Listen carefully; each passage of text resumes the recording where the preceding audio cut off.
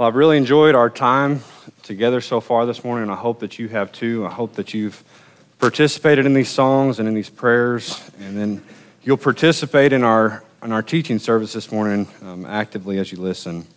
As we get our thoughts started this morning, I saw a movie a couple years ago, and you might have seen this movie too.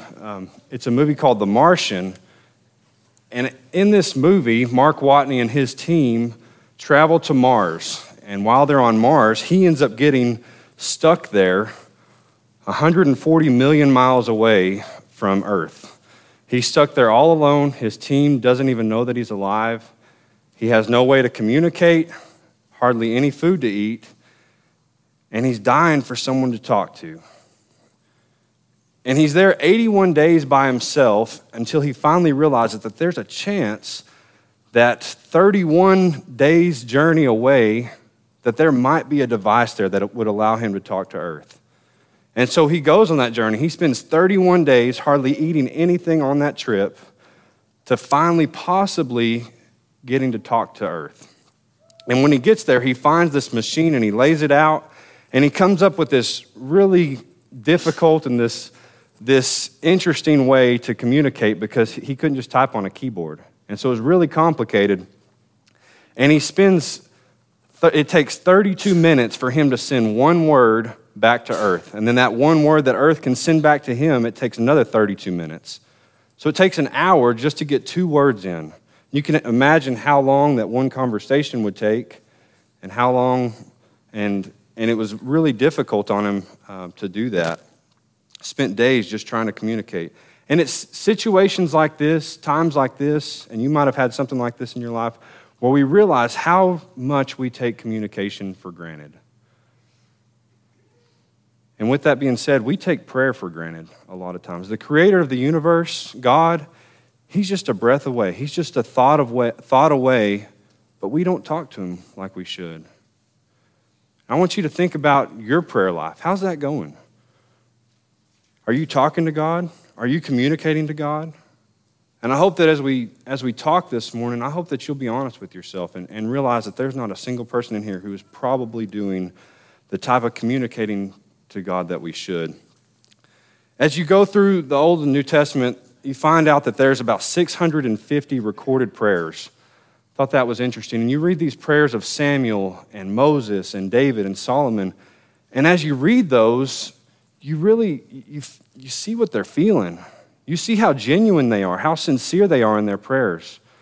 And we're going to read a couple of those this morning. I hope that in your prayer life, that you'll be genuine and that you'll be sincere. We're going to go through the model prayer this morning that's found in Matthew 6, 5 through 13. And I want to create in you a desire this morning that you'll communicate with God, and as you communicate with him, you'll do it sincerely and you'll do it in a genuine way. Luke 11, verse 1 says, "And he was praying in a certain place, and when he finished, one of his disciples said, 'Lord, teach us to pray, just as John also taught his disciples.'" These disciples, they'd seen John teach his disciples. They'd seen Jesus pray. They had read in the Old Testament and the Old Law, they had seen these prayers of Samuel, of Moses, of David, of Hannah, and they thought, we want to pray like that. Lord, teach us to pray like you pray. And so this morning, I want us to ask the same question. Lord, can you teach us to pray? We're going to go through this because there is a right way and a wrong way to pray. And he starts out with the wrong way in Matthew 6, verse 5. He says, "Don't do it like this. And when you pray, you shall not be like the hypocrites, for they love to pray standing in the synagogues and on the corners of the streets that they may be seen by men. Assuredly, I say to you that they have their reward." So he says, don't do it hypocritically. When you pray, you're not doing this to be seen of other people. You're not doing it for your own glorification. You're doing it to talk to God. So when you talk to God, it's not a show. Don't get up here and pray and make it a show. It's just a conversation between you and God. God says, I want you to talk to me and only me through your prayers, not to other people. And then he goes on in verse 7. He says, "And when you pray, do not use vain repetitions as the heathens do, for they think that they will be heard for their many words." Don't use meaningless repetitions. And you can all probably think of some meaningless repetition that you've said or you've heard other people say. And sometimes we get caught up in the semantics of prayer, and we think we have to say things a certain way, and our prayers lose meaning because they don't mean anything to us. Those phrases don't mean anything to us. Here's a prayer that I pulled off the internet. It's from a movie. This guy goes over to his girlfriend's parents' house, and he's not a religious person, and they sit down at the dinner table, and the dad asks him to pray. And this is what he says: "Oh, dear Lord, thank you. You are such a good God to us, a kind and gentle and accommodating God, and we thank you, oh, sweet, sweet Lord of hosts, for the smorgasbord you have aptly lain at our table this day and each day, by day. By day, oh, dear Lord, three things we pray: to love thee more dearly, to see thee more clearly, to follow thee more nearly, day by day, amen." That sounds just like it came out of a King James Bible. We don't talk like that. That's not how we communicate. And I'm sure that he had heard this growing up. He had heard people talking like this. That's a vain repetition. We need to make sure that when we read things like this, or when we try and pray, that we're not praying like this. Communicate with God how you normally communicate. And I'm guilty of this, and I know there's a lot of people in here that are guilty of this as well, but as you communicate with God and you catch yourself saying these old phrases that don't mean anything to you, stop yourself and figure out something different to say that's meaningful to you. So the two things that Jesus has said before he starts into this model prayer, he says, number one, be yourself in private about your prayer.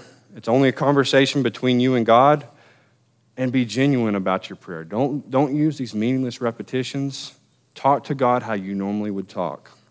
And with that, he teaches the disciples a prayer to model theirs after.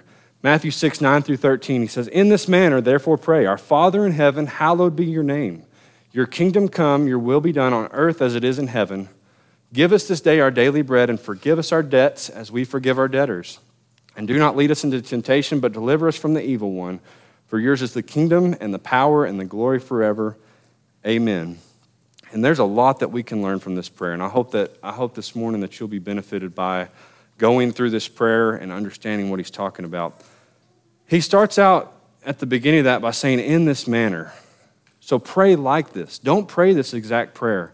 And I know growing up in basketball and football, we recited the Lord's Prayer every single basketball game, every single football game, meaninglessly. And that's exactly what Christ said not to do. Don't pray this just out of habit. Pray it because you mean it. And so he says, pray and model your prayer after this prayer. So he starts out by saying, "Our Father." And this was very different than anything the disciples had ever heard. They had read the Old Testament, the Old Law, and they knew that God was addressed as Creator or Almighty or Jehovah and possibly even Father, but not in this way, not in this father-son relationship way. They didn't understand that. Romans 8:15 says, "For you did not receive the spirit of bondage again to fear, but you received the spirit of adoption, by whom we cry out, Abba, Father." Jesus said that, or Paul writes here, that God in the Old Testament, he adopted you. Back then, they didn't have this idea of sonship. They didn't know this idea of adoption. But Paul writes and said, you were adopted. You're now a son of God, and that's why you can call him Father. That's why you can reach out and you can address him as Abba, Father. And you think about kids who are pulled from a bad situation at home. They're pulled out of these abusive and neglectful homes. And then they're adopted into a family that loves them. And that father who cares for them.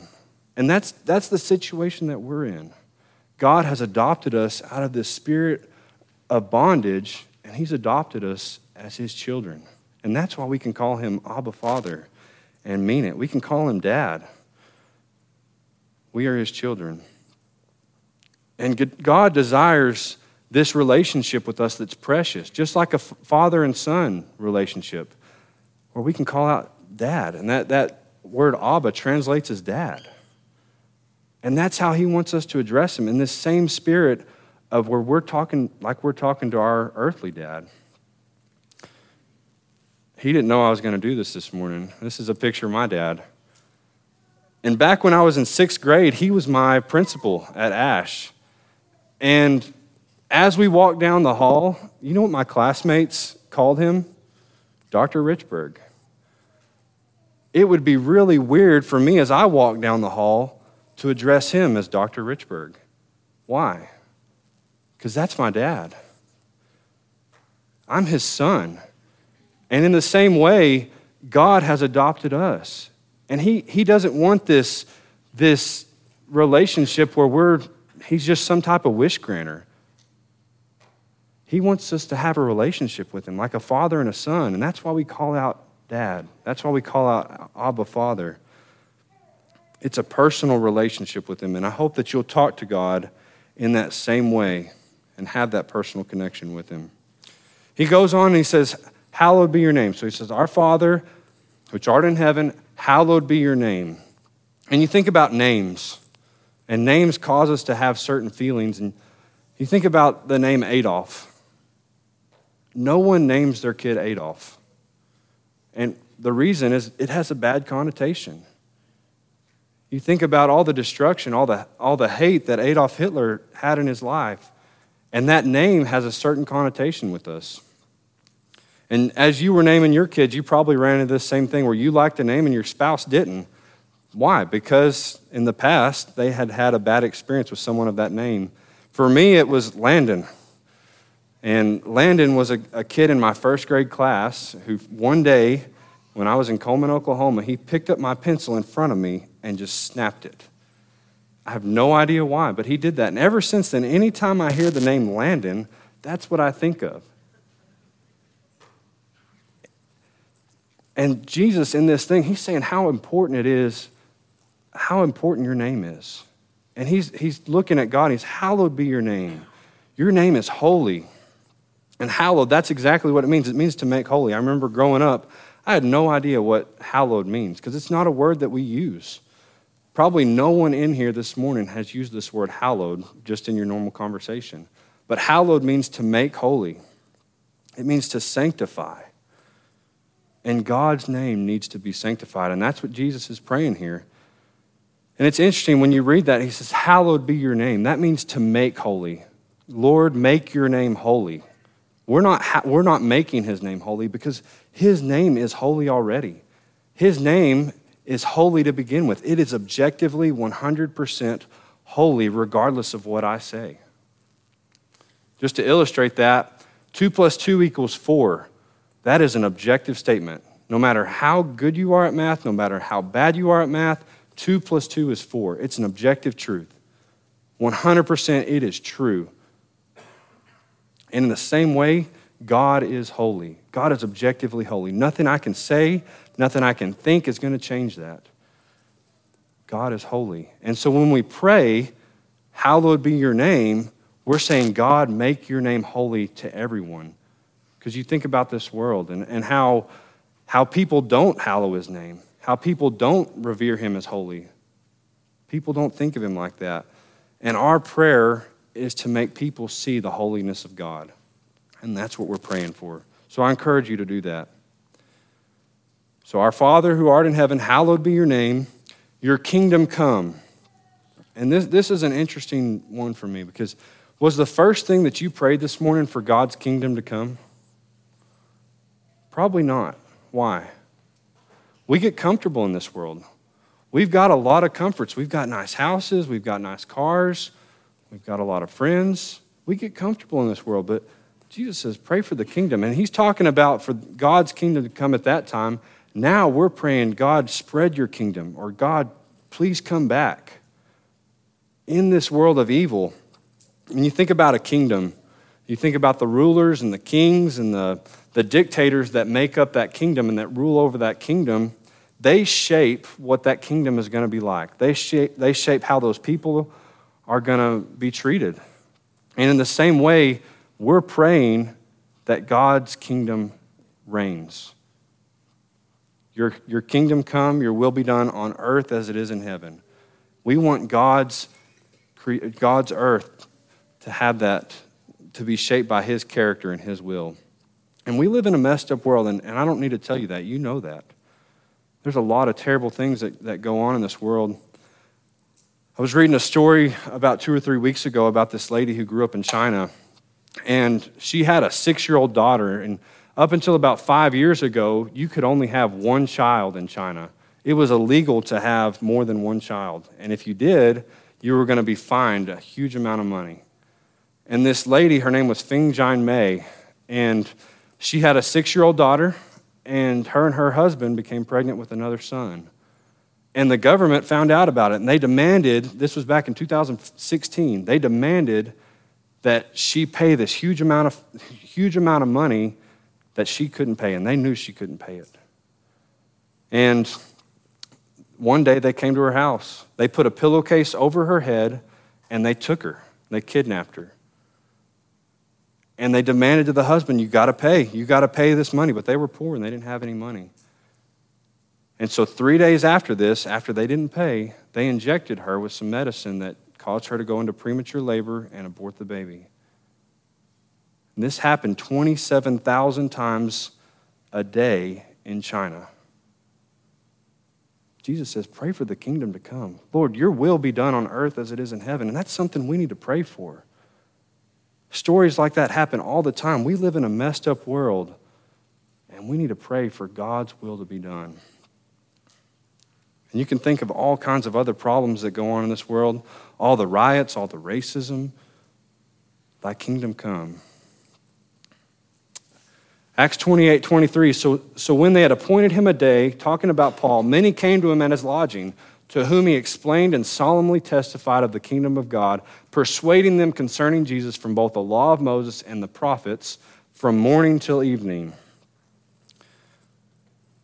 Paul testified of the kingdom of God from morning till evening. So if you went over to Paul's house for breakfast, you know what you were going to talk about?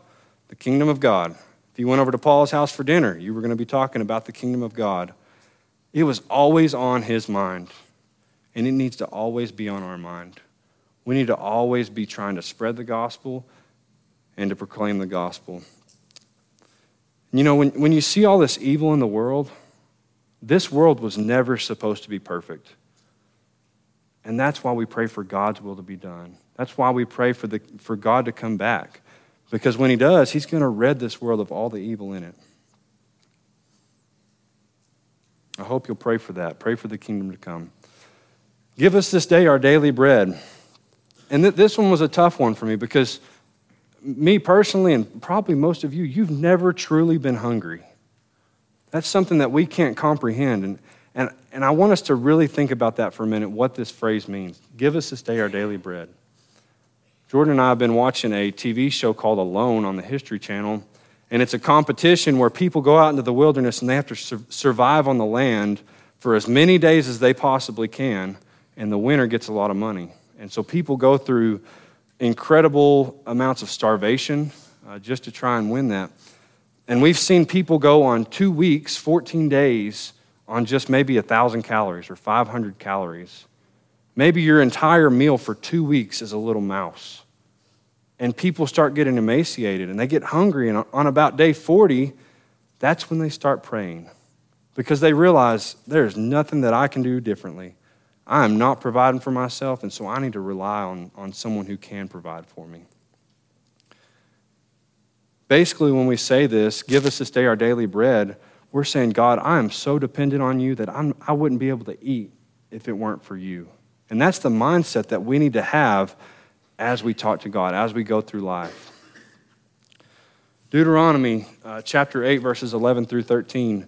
Beware that you do not forget the Lord your God by not keeping his commandments, his judgments, and his statutes which I have commanded you today, lest when you have eaten and are full and have built beautiful houses and dwell in them, when your herds and your flocks multiply, and your silver and gold are multiplied, and all that you have is multiplied.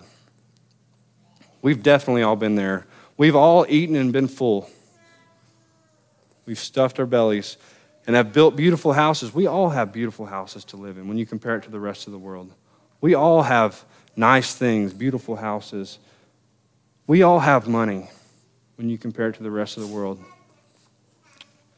Going on there, he says, God fed you in the wilderness with manna which your fathers did not know, that he might humble you and that he might test you to do you good in the end.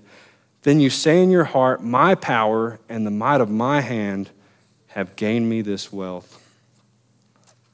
See, God is concerned about the distortion of our perspective, that we're going to think that we earned it, that we did it. And what's he say here? My power and the might of my hands have gained me this wealth. We're going to think that when we've gotten these nice houses, when we've gotten all the food that we can eat, when we've gotten all the money that we need, we're going to think that we did it. And God wants us to sink our brains to his reality, realizing that everything that we have is because of him, that we're relying on him. The Superman movie in 1978, and I remember watching this as a kid with Christopher Reeve, and Superman, he picks her up and they start flying around New York City. And they go on this flight, and she is terrified at the beginning of this flight. She won't look down. She's hiding her face. She's got both arms wrapped around him. But after a few minutes of flying, what happens? She starts to feel comfortable, and so she starts to let her arm out. And after a few more minutes of that, she starts to really get comfortable, and she lets her other arm out, and she starts to look down, and she thinks this is pretty neat. But pretty soon, she gets so comfortable that she lets go of Superman's hand, and she falls down. She plummets, and he has to go rescue her. She went through a moment of insanity. She thought we were flying up there. That wasn't true at all. We weren't flying. Superman was flying, and you were along for the ride. She needed to sync her perspective to Superman's perspective. He was the one providing for her. In this life, we need to sync our brains to God's reality. God is providing for us. We're not doing anything on our own. We're along for the ride. We need to make sure we're not losing touch with the reality. Hosea 13, 4-6 says, Yet I am the Lord your God, ever since the land of Egypt, and you shall know no God but me, for there is no Savior besides me.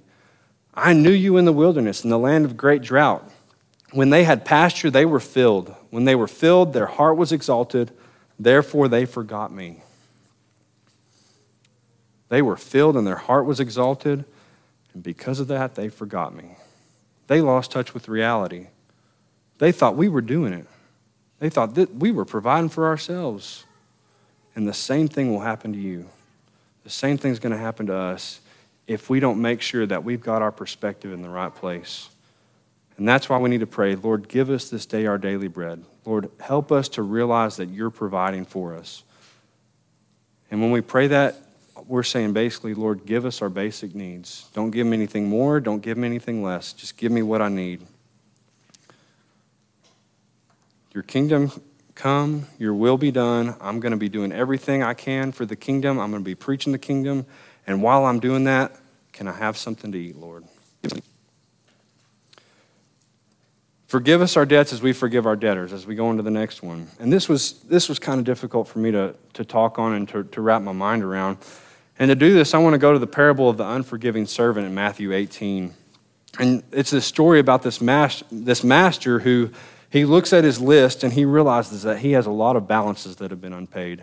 And so he starts going down it, and he comes to this servant who owes him this incredible, this insurmountable amount of money. More money than was in the entire region at the time, times 3. So just an unimaginable amount of money. And this servant, he knows that he's wrong. And this master says, I'm going to throw you into prison. I'm going to throw your family into prison. I'm going to throw all your servants into prison if you can't pay it. And this servant begs him to be forgiven. And what does he do? The master forgives him. Completely forgives him. You don't even have to work to pay it off anymore. You're completely forgiven. But what does that servant do? But that servant went out, found one of his fellow servants who owed him 100 denarii, or 100 days' worth of work, and he laid hands on him and he took him by the throat, saying, pay me what you owe. And we do the same thing. And I really like the illustration of this where he took him by the throat. And whenever we hold on to things, when we don't forgive, that's what we're doing. We're bearing down on people. We're taking people by the throat over this small amount, this 100 denarii versus this 10,000 talents there. And when you equate that out, $21 billion is what 10,000 talents equates out to. And you know what the servant owed? Or what the servant's servant owed him? $8,000 when you do the exchange rate on that. This insurmountable debt versus this little amount, and he grabs this guy by the throat over this. We need to pray for a heart that forgives. We need to make sure that we identify and that we put our minds in the eyes of this unforgivable servant, because we owe an insurmountable debt. We owed so much, and God forgave us of that. We need to make sure that we're not holding on to these little amounts, these little debts that people have against us, that we're not grabbing people by the throat because of things that they might have done to us. We have to see ourselves as this fool. And do not lead us into temptation. So we just begged for forgiveness from God. We pray that we'll have this forgiving spirit too. And now don't lead us back into temptation. Don't put us back into these same sins that we've been committing. And one of the main things here is that we need to be prepared and that we need to be alert whenever temptation comes. And that's the main point here. Luke 21:36 says, "But stay awake at all times, praying that you may have strength to escape all these things that are going to take place and to stand before the Son of Man." He says, stay awake. Why? So that you can have the strength to escape. We need to be wide-eyed. We need to be watchful. We need to be prepared. And that's what prayer does for us. Prayer prepares us for trials. Jesus said, watch and pray that you may not enter into temptation. He said this right before he was taken. He said this in the Garden of Eden, or in the Garden of Gethsemane. And he looks at the disciples, and what were they doing? They were sleeping. Jesus knew exactly what was going to happen. He had told them what was going to happen. And he says, watch and pray that you enter not into temptation. Be awake. Prepare your minds. Think about what's about to happen. But what'd they do? They fell asleep. They weren't prepared. They weren't awake. They weren't wide-eyed watching. What about Jesus, though? Jesus went through with it. Why? Jesus was prepared. Jesus was praying. And we can go and read about these prayers that Jesus prayed in the Bible, and that tells me he was prepared. He was ready. He was watchful because he was talking to God. You have to be prepared before the situation arises. You need to be praying. You need to be watchful before you get yourself into these temptations and these traps. Ephesians 6, verse 18 says, praying at all times in the Spirit with all prayer and supplication to that end. Keep alert with all perseverance, making supplication for the saints. We always need to be prepared. We always need to be ready. And that's what prayer helps us accomplish. And I know that as I've studied for this sermon, as I prepared it, guess what? I've prayed more because that's what's on my mind. And if you're constantly reading the Bible and constantly praying, that's what's going to be on your mind. I encourage you to do that. Make time for that. You know, as you look through the Bible and you read through the Old Testament and the New Testament, the people who had the best relationship with God are the people who talk to him the most. And if we're not communicating with God, we're not going to have a relationship with him. We need to be constant in our prayer. And as we wrap up this model prayer, I want to go right back to the beginning. And I skipped over this part in verse 6 because I want it to be one of the last things we talk about. He says, but you, when you pray, go into your room, and when you have shut your door, pray to your Father who is in the secret place, and your Father who sees in secret will reward you openly. And I don't know how many of you have seen the movie War Room. It's a really interesting movie. It really gets you thinking. It really makes you prioritize and make a habit out of prayer. Because sometimes I feel like we just gloss over prayer. We don't really think about it. But if you'll dedicate a time in your life and a place in your life to pray, you're going to pray. We don't make prayer a priority. Someone who did, though, was Daniel. Look at Daniel 6, verse 10. It says, now when Daniel knew that the writing was signed, and he went home, and in his upper room with his windows open towards Jerusalem, he knelt down on his knees 3 times that day and prayed and gave thanks before his God, as was his custom since early days. You know what Daniel's habit was? It was to pray. 3 times since his his custom was to pray 3 times since early days. Daniel was watchful. Daniel was prepared. You know what happened 10 verses down after this? Daniel went to the lion's den. Did Daniel freak out? Did Daniel scream? Did he cry out? Daniel was calm. Daniel was collected. Daniel had been praying for this. Daniel was ready. And that's what prayer can help us do. It will help prepare us for difficult times like this. One thing I think we can do is we can write down our prayers. And if you go out or if you go through the Old Testament, you can see where people have done this. And that's why we have it recorded. We can read all of David's prayers. Another thing you can do is you can write down answered prayers. I think that's a really good idea because whenever times get tough and we think that God's not listening, we can look at these answered prayers and we can see how long that list is and what God has done for us. There's been if you read through the Bible, there's over 450 answered prayers.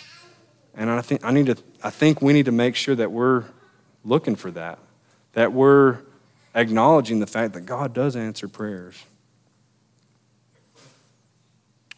1 Thessalonians 5:16-18, rejoice always, pray without ceasing, in everything give thanks, for this is the will of God in Christ Jesus for you.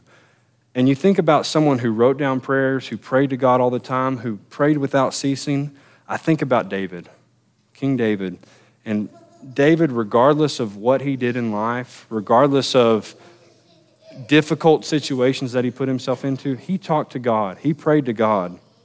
He talked to God regardless of his emotions, regardless of how difficult it was at the time. Here's just one example, and I want you to feel David's sorrow in this. Feel David's emotion. I cry out to the Lord with my voice. With my voice in the Lord, I make my supplication. I pour out my complaint before him. I declare before him my trouble. When my spirit was overwhelmed within me, then you knew my path.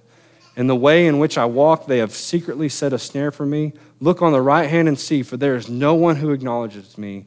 Refuge has failed me. No one cares for my soul. I cried out to you, O Lord. I said, you are my refuge, my portion in the land of the living. Attend to my cry, for I am brought very low. Deliver me from my persecutors, for they are stronger than I. Bring my soul out of prison, that I may praise your name. The righteous shall surround me, for you shall deal bountifully with me. You can see the emotion in his prayer there. You can tell that David was sincere. David was genuine. Have you ever prayed like that? With the emotion? I encourage you to do this. Think about David. He prayed when he was victorious. He prayed when he was defeated. He prayed when he was running for his life. And he prayed whenever he was safe at home. David also prayed when he obeyed and when he didn't obey. That was how constant and how often David prayed to God. He was in constant communication, praying without ceasing, and we need to do the same thing. Every emotion that we feel, every thought that we have, communicate it to God. Talk to God. So as we wrap up this morning, how do you see God? Do you pray to him? Do you see God as this far-off being, this wish granter somewhere up in the sky? Or do you see him as someone that's just right here, someone that you can talk to, someone that you can share communication with and cast all your cares on? Because that's what God is. He's right here. And if you think back to The Martian, think back to that movie, Matt Damon knew that there was no way on Earth or no way on Mars that he was going to survive. He knew if I can't communicate with the people back on Earth, I'm going to die here. There's no hope for me. I'm going to die of starvation. I'm going to die of loneliness. I need to get back there. How do I do it? I communicate. I talk to the people there. And in our same lives, we need to make sure that we identify the same thing, that we're not going to make it. We're not going to get to heaven. We're not going to get there unless we talk to God. And I encourage you to do that. We won't get through life. We won't spiritually survive without him. This morning, make time to be by yourself in your life. Make time to pray to God. Be genuine in your prayer. Be sincere in your prayer. Go read these old examples of prayer that we have in the Bible. You can tell how genuine and how sincere that they were. Refer to God as Father. Refer to him as Dad. See him as that. See how precious that relationship that you have. Pray for God to see the holiness. Pray for people to see the holiness of God. God is objectively holy. We want this world to see that. Pray for the kingdom to come.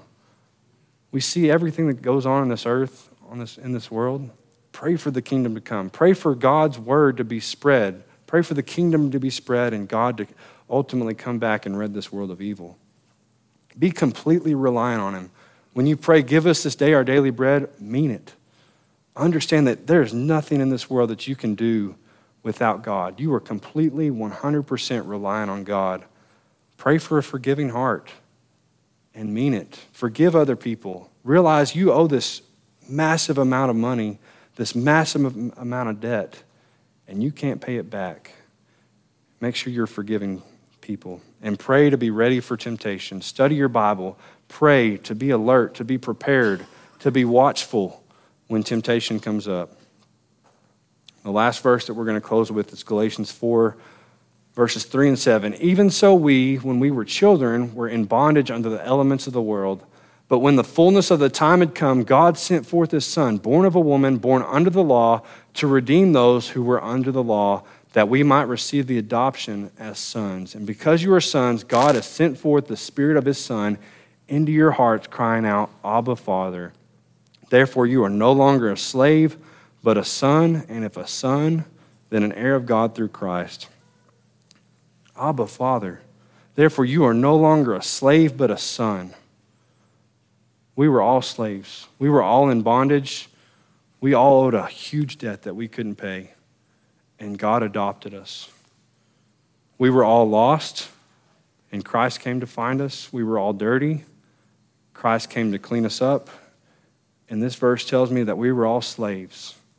We all owed this huge debt, and he came to rescue us. He came to abolish this slavery that we were in, and he came to save us. This morning, I ask you, have you been adopted? Because if you haven't been adopted, if you're not a son of God, then you can't reach out and you can't cry out, Abba, Father. You need to become a child of God in order to call him that. And this morning, I ask you to look into your heart and find out, have you done that? And if you haven't, you need to do that this morning. There's no relationship with no communication. And I want you this morning, please talk to God. God is wanting you to cry out to him, and I ask you to commit your life to talking to him, to being a servant of prayer, talking to him multiple times a day. We're going to offer an invitation at this time, and if you need to make that change in your life, where you can become a child of God, that you can call out to him, Abba, Father, and he's going to listen to you, I urge you to do that this morning. Maybe in your life you haven't been consistent in your prayer life, and I hope that you'll do that this morning. I hope that you'll rededicate your life to prayer, that you'll make the necessary changes. You'll dedicate a spot in your room or while you're driving to work or whatever, and that's going to be where you pray. I hope that you'll be in constant communication with him. We'll offer this invitation right now. Won't you please come as we stand and sing this song?